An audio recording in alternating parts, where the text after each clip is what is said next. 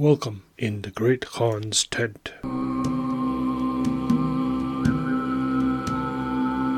History, literature, and storytelling. In the Great Khan's tent is now available on YouTube. You can find us using this podcast name. Fear not, listeners, episodes will still be released on this podcast first, and it is only after a delay of a week that I will upload them onto YouTube. You can still find us on all your podcast providers first. Are you interested in getting the book you just published reviewed?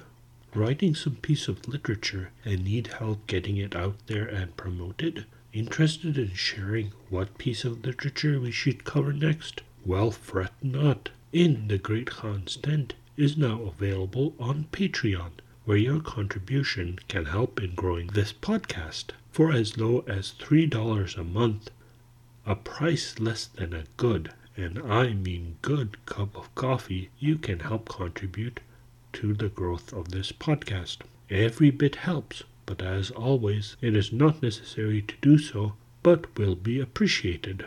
Find the Patreon link on our website, on our social media accounts, or email us and we can send it to you. Thank you. If you have any suggestions, comments, or complaints, please be sure to email us at all lowercase inthegreatkhanstent@gmail.com. That is inthegreatkhanstent@gmail.com.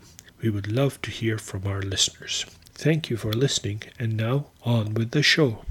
In this episode, we have concluded the story of Nuruddin Ali and his son, and of Shamsuddin Muhammad and his daughter, with night 24, and beginning a new story, the case of the tailor, the hunchback or humpback, the Jew, the inspector, and the Christian, also known as the story of the humpback, with night 25. This new story is, much like some of the earlier ones, a story within a story, and in this episode, we are introduced to the Christian's story, the story told by the Christian broker. This is one of the stories where there is a clear appeal to the merchant crowd being made, with references to trading, weights and measures, trading methods being employed, which the merchants would be aware of, and the naming of locations in Cairo where the merchants may have themselves stopped. Although the story itself is set in the Iraqi city of Basra, Cairo was still an important trading city. Much of the architecture and area mentioned were built during the Fatimid period in the 10th and 11th centuries, well after the reign of Harun al-Rashid, which may give an indication that these stories were written down or created sometime after the heyday of the Abbasid Caliphate. We here at In the Great Khan's tent would like to take this opportunity to thank Sandman Story Presents for featuring us on his podcast. We really appreciate it. Thank you. A'udhu billah minash shaitanir rajim. Bismillahir rahmanir rahim. In the name of God, the compassionate, the merciful. Praise be to God, the beneficent King, the creator of the universe, who has raised the heavens without pillars, and spread out the earth as a bed.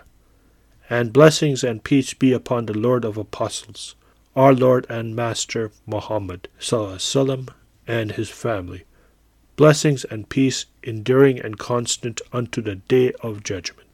Of a verity, the doings of the ancients become a lesson to those that follow after, so that men look upon the admonitory events that have happened to others and take warning, and come to the knowledge of what befell bygone peoples and are restrained thereby. So glory be to him who hath appointed the things that have been done aforetime for an example to those that have come after.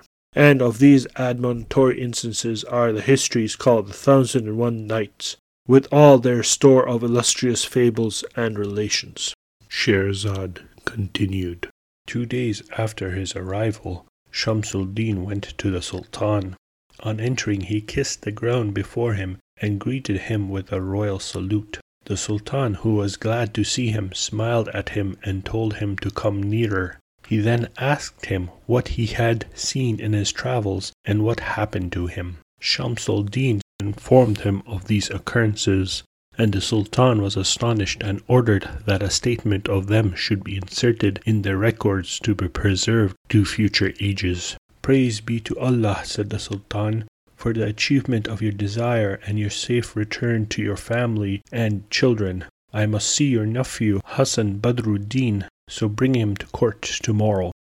Shams al-Din agreed to this, if Allah Almighty wills, and he took his leave and went out. When he got home, he told his nephew that the Sultan wanted to see him. "The servant obeys the order of his master," said Hassan, and he accompanied his uncle to the Sultan's court. When he was in the Sultan's presence, he greeted him with the greatest respect and courtesy, and began to recite, "The one you have ennobled now kisses the ground, a man whose quest has been crowned with success. You are the Lord of glory. Those who rest their hopes on you obtain what will exalt them in this world."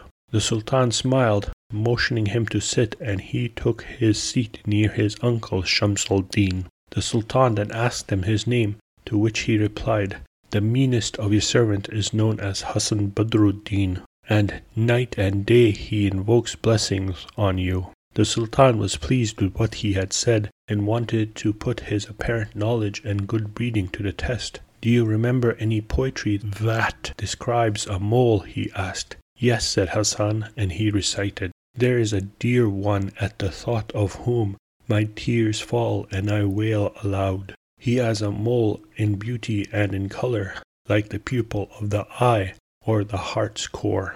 The Sultan approved of these lines and courteously asked him to produce more, so he recited, "Many a mole has been compared to a musk grain, but this comparison is not to be admired. Rather admire the face encompassing all its beauty, so that no single part is missing from the whole." The Sultan rocked with delight and said, "Give me more. May Allah fill your life with blessing." Hassan then recited, "You on whose cheek the mole is like a grain of musk set on a ruby, grant me your union, and do not be harsh, you who are my heart's wish and its nourishment." "Well done, Hassan," said the Sultan. "You have shown great proficiency. Now explain to us how many meanings does the word kal, or mole, have in Arabic?" 58 was his reply, although some may say 50. "Correct," said the Sultan, who then asked him if he knew how beauty can be particularized.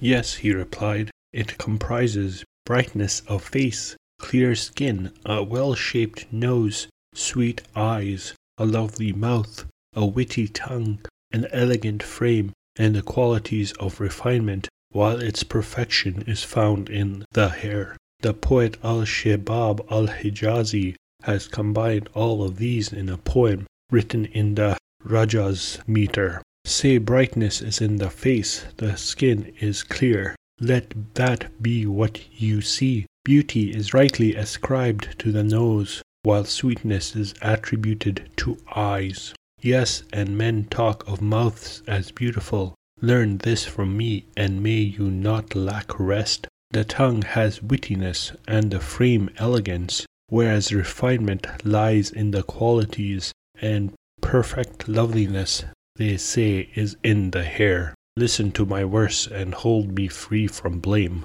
The Sultan was pleased with what Hassan had said, and felt well disposed towards him. He then asked him to explain the meaning of the proverbial expression, "Shuraya is more cunning than the fox." "No, your majesty," replied Hassan. "May Allah Almighty aid you, that in the plague days Shuraya went to Najaf. Whenever he was going to pray, a fox would come and stand opposite him, imitating what he was doing and distracting him from his prayer. When that had gone on for a long time, one day he took off his shirt and put it on a cane with its sleeves spread out.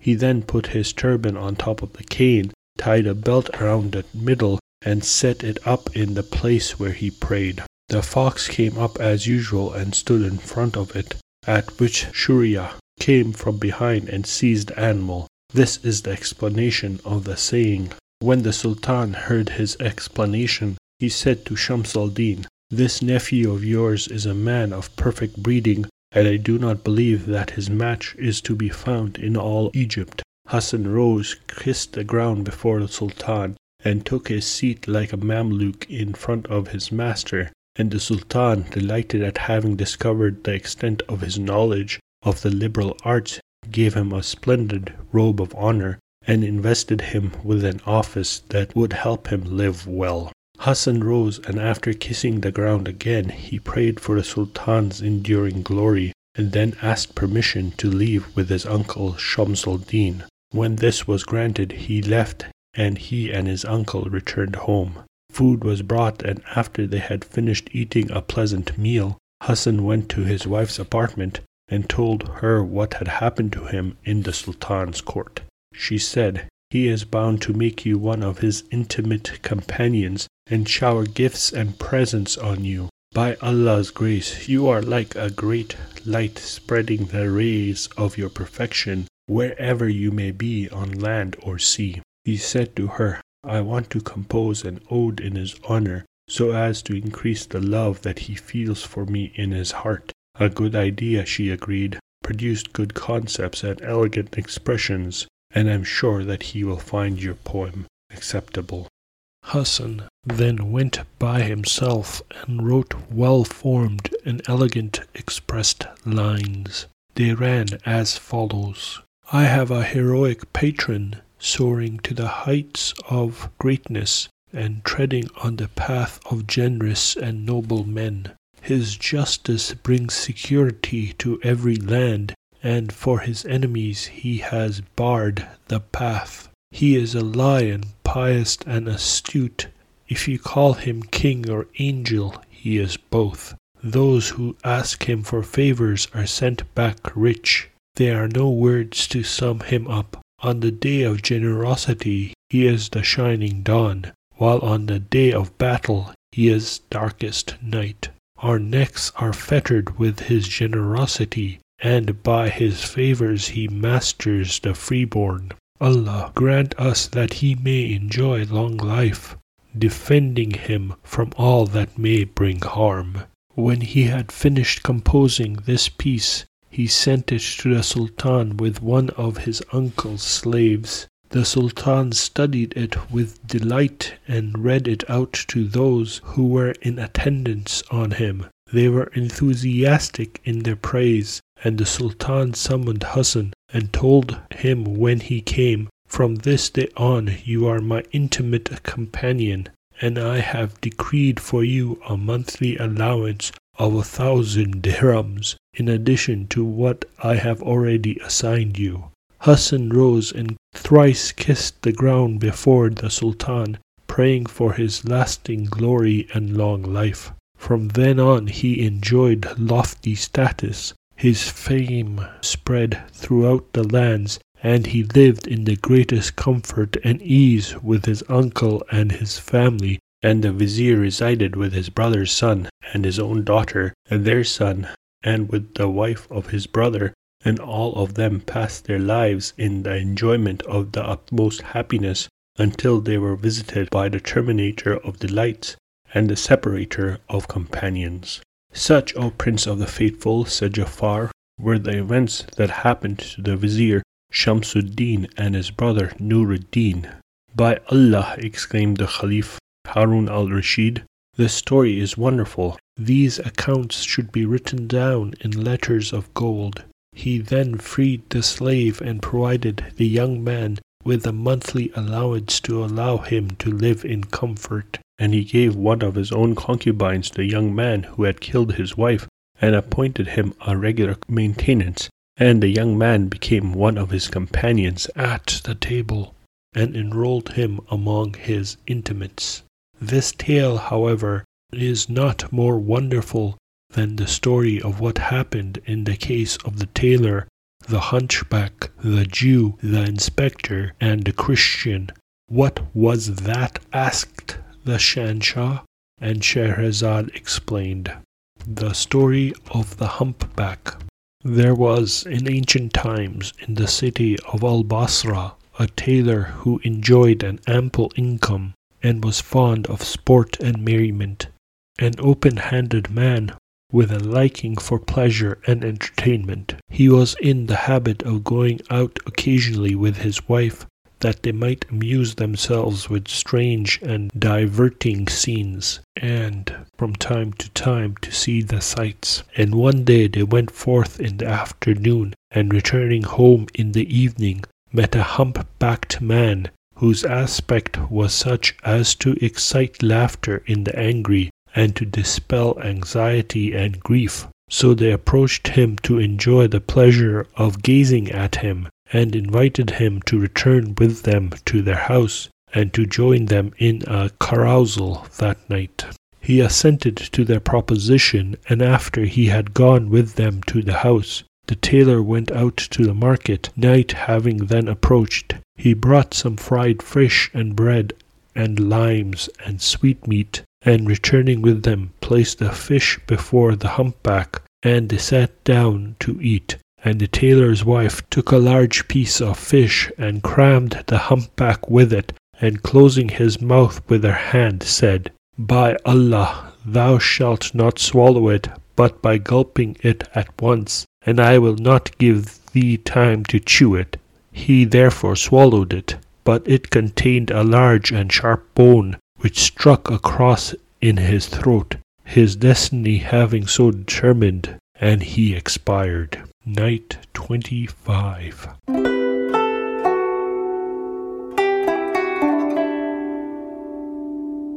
Morning now dawned, and Shahrazad broke off from what she had been allowed to say. Then, when it was the 25th night, she continued, I have heard, O auspicious Shahanshah, that when the tailor's wife gave the hunchback a mouthful of fish to eat, as his allotted span had ended, he died instantly. The tailor exclaimed, There is no strength nor power but in Allah, the High, the Great. Alas, this poor creature should not have died but in this manner by our hands. Wherefore this idling? Exclaimed the woman. Haven't you heard what the poet says? Why do I try to console myself with the impossible, when I have never met a friend to bear my sorrows? How can one sit on a fire before it is put out? To sit on a fire brings harm. And what can I do? Asked her husband. Arise, she answered, and take him in thy bosom, and cover him with a silk napkin. I will go out first, and do thou follow me this very night, and say, This is my son, and this is his mother, and we are going to convey him to the physician, that he might give him some medicine. No sooner had the tailor heard these words than he arose, and took the humpback in his bosom. His wife, accompanying him, exclaimed, O my child, may Allah preserve thee! Where is the part in which thou feelest pain, and where hath the smallpox attacked thee? So everyone who saw them said, They are conveying a child smitten with the smallpox. Thus they proceeded inquiring as they went for the abode of the physician, and the people directed them to the house of a physician who was a Jew. And they knocked at the door, and there came down to them a black slave girl, who opened the door and beheld a man carrying, as she imagined, a child, and attended by its mother. And she said, What is your business? We have a child here, answered the tailor's wife, and we want the physician to see him. Take then this quarter of a piece of gold, and give it to thy master, and let him come down and see my son, for he is ill. The girl therefore went up, and the tailor's wife, entering the vestibule, said to her husband, Leave the humpback here, and let us take ourselves away. And the tailor accordingly set him up against the wall, and went out with his wife. The slave girl meanwhile went in to the Jew, and said to him, Below in the house is a sick person, with a woman and a man, and they have given me a quarter of a piece of gold for thee, that thou mayest prescribe for them what may suit his case. And when the Jew saw the quarter of a piece of gold, he rejoiced, and rising in haste, went down in the dark, and in doing so his foot struck against the lifeless humpback. O Urza, he exclaimed, O heavens and the 10 Commandments! O Aaron and Joshua son of Nun, it seemeth that I have stumbled against this sick person, and he hath fallen down the stairs and died. And how shall I go forth with one killed from my house? O Uzzah's ass! He then raised him, and took him up from the court of the house to his wife, and acquainted her with the accident. And why sittest thou here idle? Said she. For if thou remain thus until daybreak, our lives will be lost.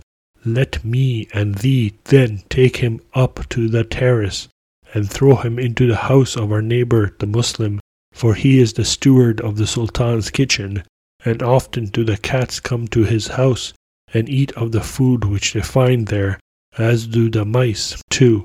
And if he remain there for the night, the dogs will come down to him from the terraces and eat him up entirely. So the Jew and his wife went up, carrying the humpback, and let him down by his hands and feet to the pavement, placing him against the wall, which having done, they descended.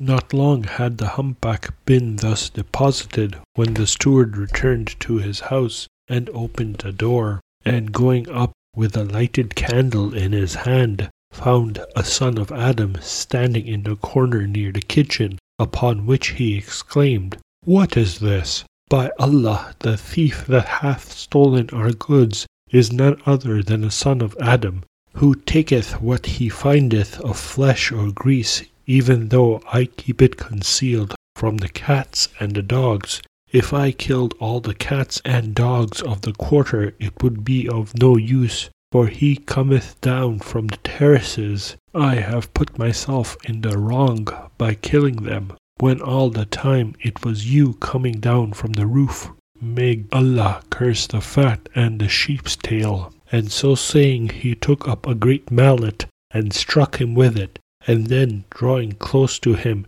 gave him a second blow with it upon the chest, when the humpback fell down, and he found that he was dead, whereupon he grieved and said, There is no strength nor power but in Allah. And he feared for himself, and exclaimed, Curse upon the grease and the flesh, and upon this night, in which the destiny of this man hath accomplished by my hand. Then looking at him and perceiving that he was a humpback, he said, It is not enough that thou art humpbacked, but thou must also be a robber, and steal the flesh and the grease. O protector, cover me with thy gracious shelter. And he lifted him upon his shoulders and descended, and went forth from his house towards the close of the night, and stopped not until he had conveyed him to the commencement of the market street, where he placed him upon his feet by the side of a shop at the entrance of a lane, and there left him and retired. Soon after there came a Christian, the Sultan's broker, who in a state of intoxication had come forth to visit the bath, realizing in his drunkenness that was nearly the time for matins, and he advanced, staggering, until he drew near to the humpback. He squatted down to urinate, when he turned his eyes and beheld one standing by him. Now some persons had snatched off his turban early in the night, and when he saw the humpback standing there, he concluded that he intended to do the same. So he clenched his fist and struck him on the neck. Down fell the humpback upon the ground, and the Christian called out to the watchman of the market, while still in the excess of his intoxication, he continued beating the humpback and attempting to throttle him. As he was thus employed, the watchman came, and finding the Christian kneeling upon the Muslim and beating him, said, Arise and quit him. He arose, therefore. What has he done? He asked. The Christian said, He wanted to steal my turban. And the watchman, approaching the humpback, saw that he was dead, and exclaimed, How is it that the Christian dareth to kill the Muslim? Then, seizing the Christian, he bound his hands behind him, and took him to the house of the Wali. The Christian, saying within himself, O heavens, O Virgin, how have I killed this man? And how quickly did he die from a blow of the hand? Intoxication had departed, and reflection had come. The humpback and the Christian passed the remainder of the night in the house of the wali, and the wali ordered the executioner to proclaim the Christian's crime, and he set up a gallows and stationed him beneath it. The executioner then came and threw the rope around his neck and was about to hang him when the Sultan's steward pushed through the crowd. Seeing the Christian standing beneath the gallows, and the people made way for him, and he said to the executioner, "Do it not, for it was I who killed him." "Wherefore didst thou kill him?" said the wali. He answered, "I went into my house last night, and saw that he had descended from the terrace and stolen my goods. So I struck him with a mallet upon his chest, and he died. So I carried him out and conveyed him to the market street, where I set him up in such a place at the entrance of such a lane. Is it not enough for me to have killed a Muslim, that a Christian should be killed on my account? Hang then none but me." The wali therefore, when he heard these words, liberated the Christian broker, and said to the executioner, "Hang this man on the grounds of his confession." And he took off the rope from the neck of the Christian, and put it round the neck of the steward, and having stationed him beneath the gallows, was about to hang him, when the Jewish physician pushed through the crowds and called out to the executioner, saying to him, "Do it not, for none killed him but I." And the case was this: I was at home last night when a man and a woman knocked at my door, bringing with them this hunchback who was sick. They gave my servant girl a quarter of a dinar. She told me about them and handed me the money, but it turned out the pair had brought the hunchback into the house, left him on the stairs and gone off. And as I descended to him, but in the darkness I tripped over him, I struck him with my foot, and he fell down to the bottom of the stairs, and he died.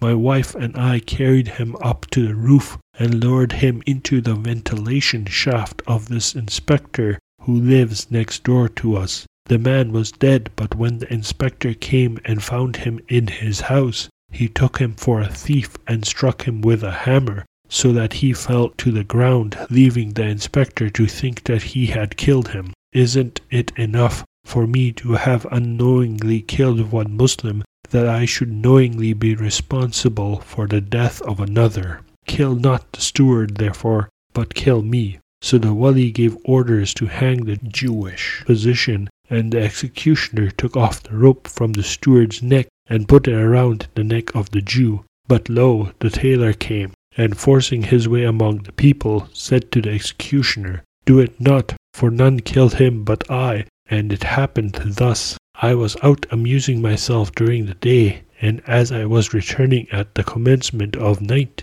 I met this humpback in a state of intoxication, with a tambourine, and singing merrily, and I stopped to divert myself by looking at him, and took him to my house. I then brought some fish, and we sat down to eat, and my wife took a piece of fish and a morsel of bread, and crammed them into his mouth, and he was choked and instantly died. Then I and my wife took him to the house of the Jew, and the girl came down and opened the door, and while she was up to her master, I set the humpback by the stairs and went away with my wife. So when the Jew came down and stumbled against him, he thought he had killed him, and he said to the Jew, "Is this true?" He answered, "Yes." The tailor then, looking at the wali, said to him, "Liberate the Jew and hang me." And when the wali heard this, he was astonished at the case of the humpback, and said,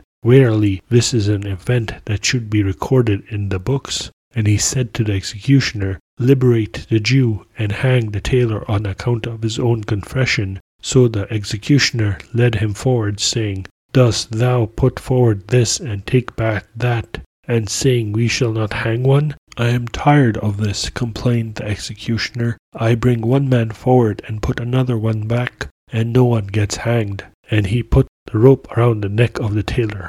So much for these people. Now the humpback was the Sultan's buffoon, and the Sultan could not bear him to be out of his sight. And when the humpback had gotten drunk, and been absent that night and the next day until noon, the Sultan inquired respecting him of some of his attendants, and they answered him, O our lord, the Wali hath taken him forth dead, and gave orders to hang the person who killed him. And there came a second and a third person, each saying, None killed him but I, and describing to the Wali the cause of his killing him. When the Sultan therefore heard this, he called out to the chamberlain and said to him, Go down to the Wali and bring them all hither before me. So the chamberlain went down and found that the executioner had almost put to death the tailor, and he called out to him, saying, Do it not, and informed the Wali that the case had been reported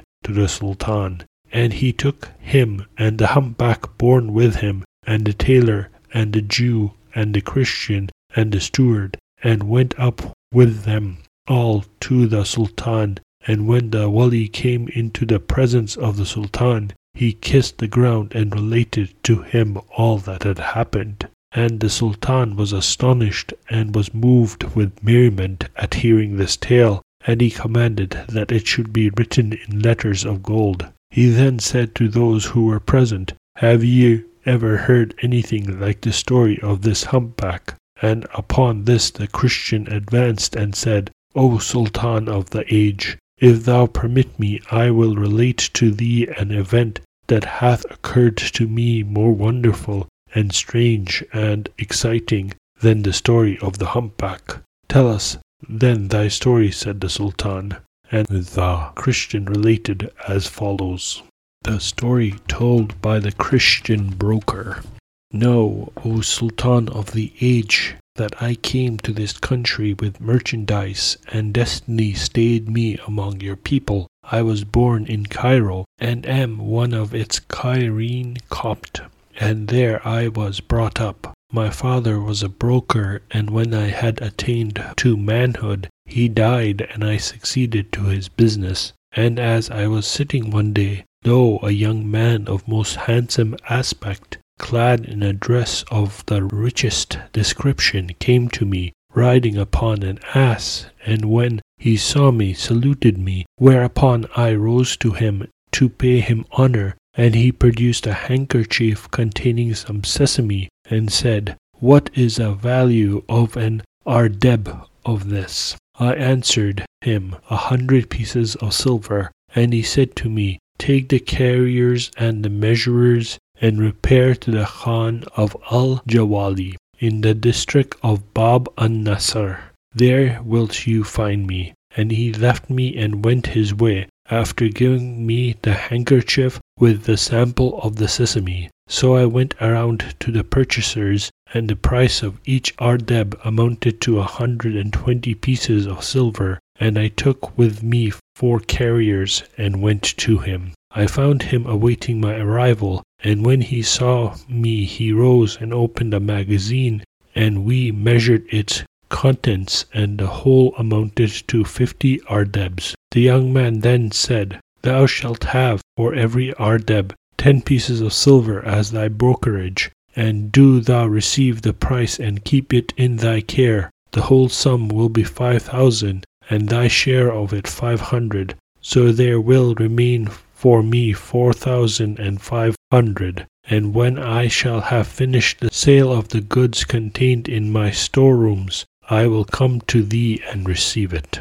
I replied, It shall be as thou desirest. And I kissed his hand and left him. Thus there accrued to me on that day 1,000 pieces of silver, besides my brokerage. He was absent from me a month, at the expiration of which he came and said to me, Where is the money? I answered, Here it is, ready. And he said, Keep it until I come to thee to receive it. And I remained expecting him.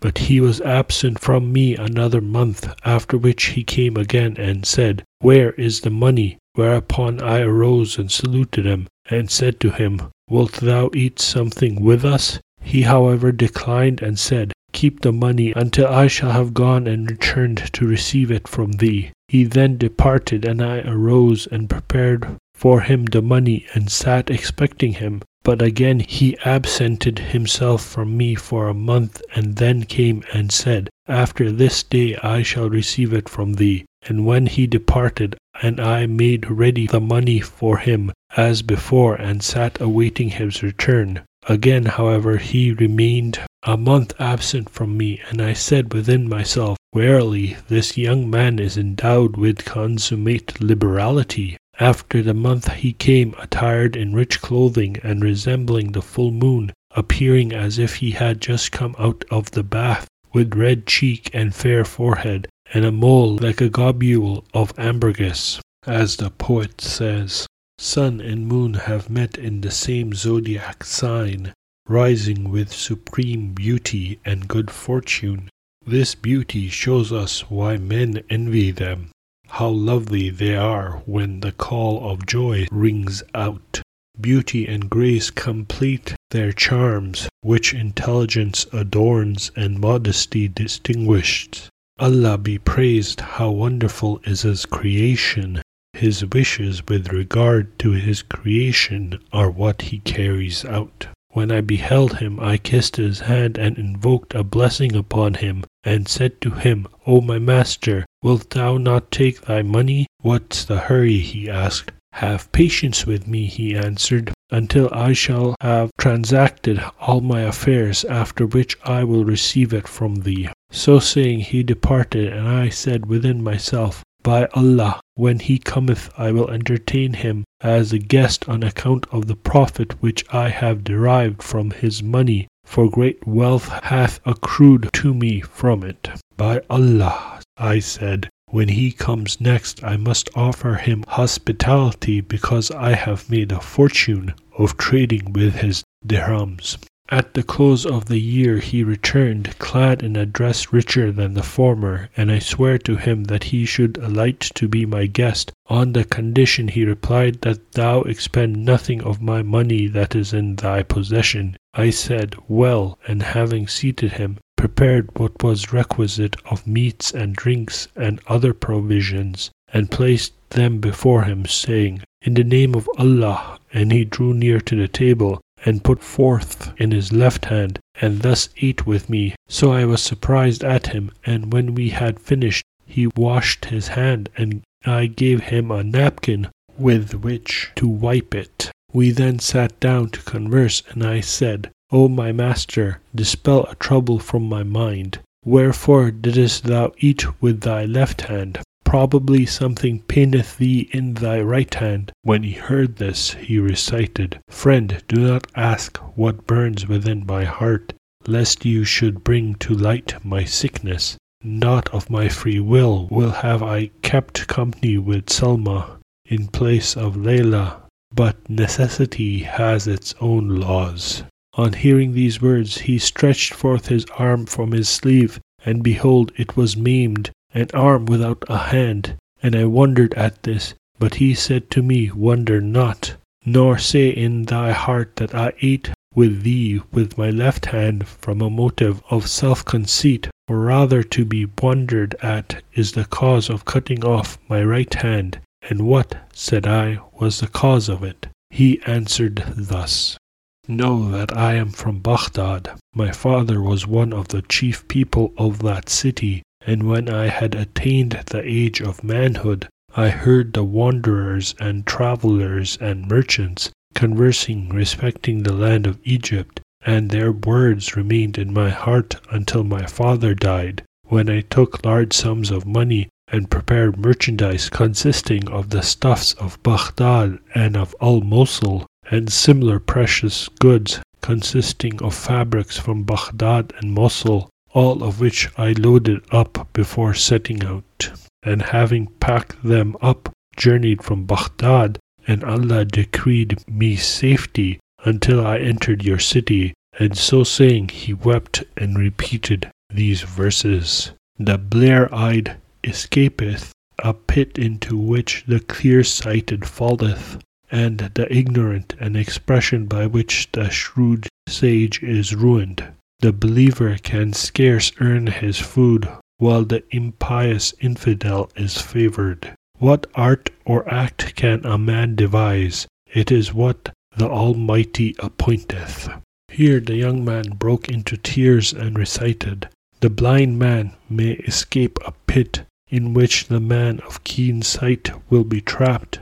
The ignorant may not be injured by a word that brings destruction unlearned and clever men. A believer may find it hard to earn his daily bread, unlike the unbeliever and the libertine. Of what use are man's action and his schemes? What happens is what fate decrees for him."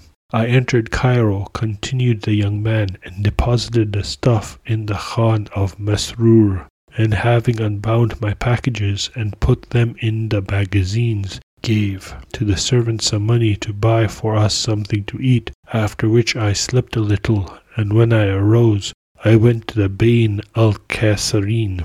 I then returned and passed the night, and in the morning following I opened a bale of stuff, and said within myself, I will arise and go through some of the market streets and see the state of the mart.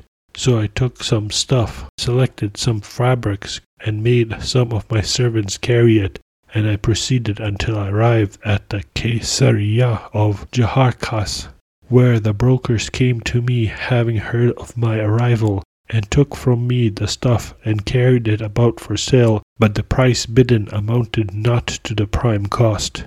And upon this the sheikh of the brokers said to me, O my master, I know a plan by which thou mayest profit, and it is this, that thou do as other merchants, and sell thy merchandise upon credit for a certain period, employing a scrivener and a witness and a money changer, and receive a portion of the profits every Thursday and Monday. So shalt thou make of every piece of silver too, and besides that, thou wilt be able to enjoy the amusements offered by Egypt and its Nile. The advice is judicious, I replied, and accordingly I took the brokers with me to the Khan, and they conveyed the stuffs to the Caesarea, where I sold it to the merchants, writing a bond in their names, which I committed to the money changer, and taking from him a corresponding bond. I then returned to the Khan and remained there some days, and every day I took for my breakfast a cup of wine, and had mutton and sweetmeats prepared for me, until the month in which I became entitled to the receipt of the profits, when I seated myself every Thursday and Monday at the shops of the merchants, and the money changer went with the scrivener and brought me the money. Thus did I until one day I went to the bath and returned to the Khan, and entering my lodging took for my breakfast a cup of wine and then slept. And when I awoke I ate a fowl, and perfumed myself with essence, and repaired to the shop of a merchant named Badruddin al-Bustani, the gardener, who when he saw me welcomed me, and conversed with me a while in his shop. And as we were thus engaged, lo, a female came with a proud carriage and a haughty gait, and seated herself by my side. She wore a head-kerchief inclined on one side, and the odors of sweet perfumes were diffused from her, and she captivated my reason by her beauty and loveliness, as she raised her izhar, and I beheld her black eyes. In the Great Khan's Tent is now available on Ko-fi. If you are interested in supporting this podcast, please click on the link available on our many social media platforms or email us. Why not donate to our Ko-fi to show your appreciation? Every bit helps, and we thank you for your continued support. We love that our listeners love listening to us. Welcome to the vocabulary section for episode 19. First, let's look at some of the terms that were used in this episode. Broker, a person who buys and sells goods or assets. Ardib, a dry measure used in Egypt and other Middle Eastern countries. In Egypt, it is approximately equal to 0.195 cubic meters. Al-Jawali, an extensive complex designed in an Alpine architectural style. Contains a mosque, a madrasa or school, khanaqah for Sufis, and a mausoleum. Built by Sanjar ibn Abdullah Alam al-Din Abu Sa'id al-Jawali, a Mamluk, in 1304 CE. Bab en-Nasr, one of the 3 remaining gates in the historic city walls of Cairo, constructed in 1085 CE, ordered by Badr al-Jamali, a Fatimid vizier. Its name means Gate of Victory or of Aid, composed of 2 rectangular towers. Bain al-Kasrin or Bain al-Qasirin, betwixt the palaces, by the present Suq an-Nahasin, located along Al-Muiz Street in the center of medieval Islamic Cairo, constructed in the 10th century by the Fatimids. Khan of Mansur is located in this place. Kesariya, a superior kind of souk or market. Scrivener, a clerk, scribe, or notary. Money changer, a person whose business is the exchange of one currency for another. Al-Shihab al-Hijazi was an Egyptian writer and poet. Surayya, full name Surayya ibn al-Harith ibn Qais ibn al-Jahum al-Kindi, died June 697 80 after Hijrah, was a judge and renowned for his justice and good judgment. From Yemen and relocated to Kufa in Iraq. Matins, a service of morning prayer in various churches, especially in the Anglican Church, or a service forming part of the traditional divine office of the Western Christian Church, originally said or chanted at or after midnight, historically held with lauds on the previous eve. Sweetmeat, an item of confection or sweet food. Urza the scribe was an important Jewish scribe and priest in the early Second Temple period. Aaron, Harun ibn Iman, is a prophet and messenger of Allah and the older brother of Moses. Along with his brother, preached the Israelites through the Exodus. Joshua, Yusa bin Nun, functioned as Moses' assistant and later succeeded as leader of the Israelites, was one of the 12 spies of Israel sent by Moses to explore the land of Canaan. Nun, a man from the tribe of Ephraim and father of Joshua. Terraces, an external, raised, open, flat area in either a landscape near a building or as a roof terrace on a flat roof. Adam, believed to be the first human being on earth and the first prophet. Wali means master, authority, custodian, or protector, literally friend of Allah. Gallows, a structure typically of 2 uprights and a cross piece for hanging criminals. Buffoon, a ridiculous but amusing person, a clown. Copt, a member of the traditional Monophysite church originating and centered in Egypt.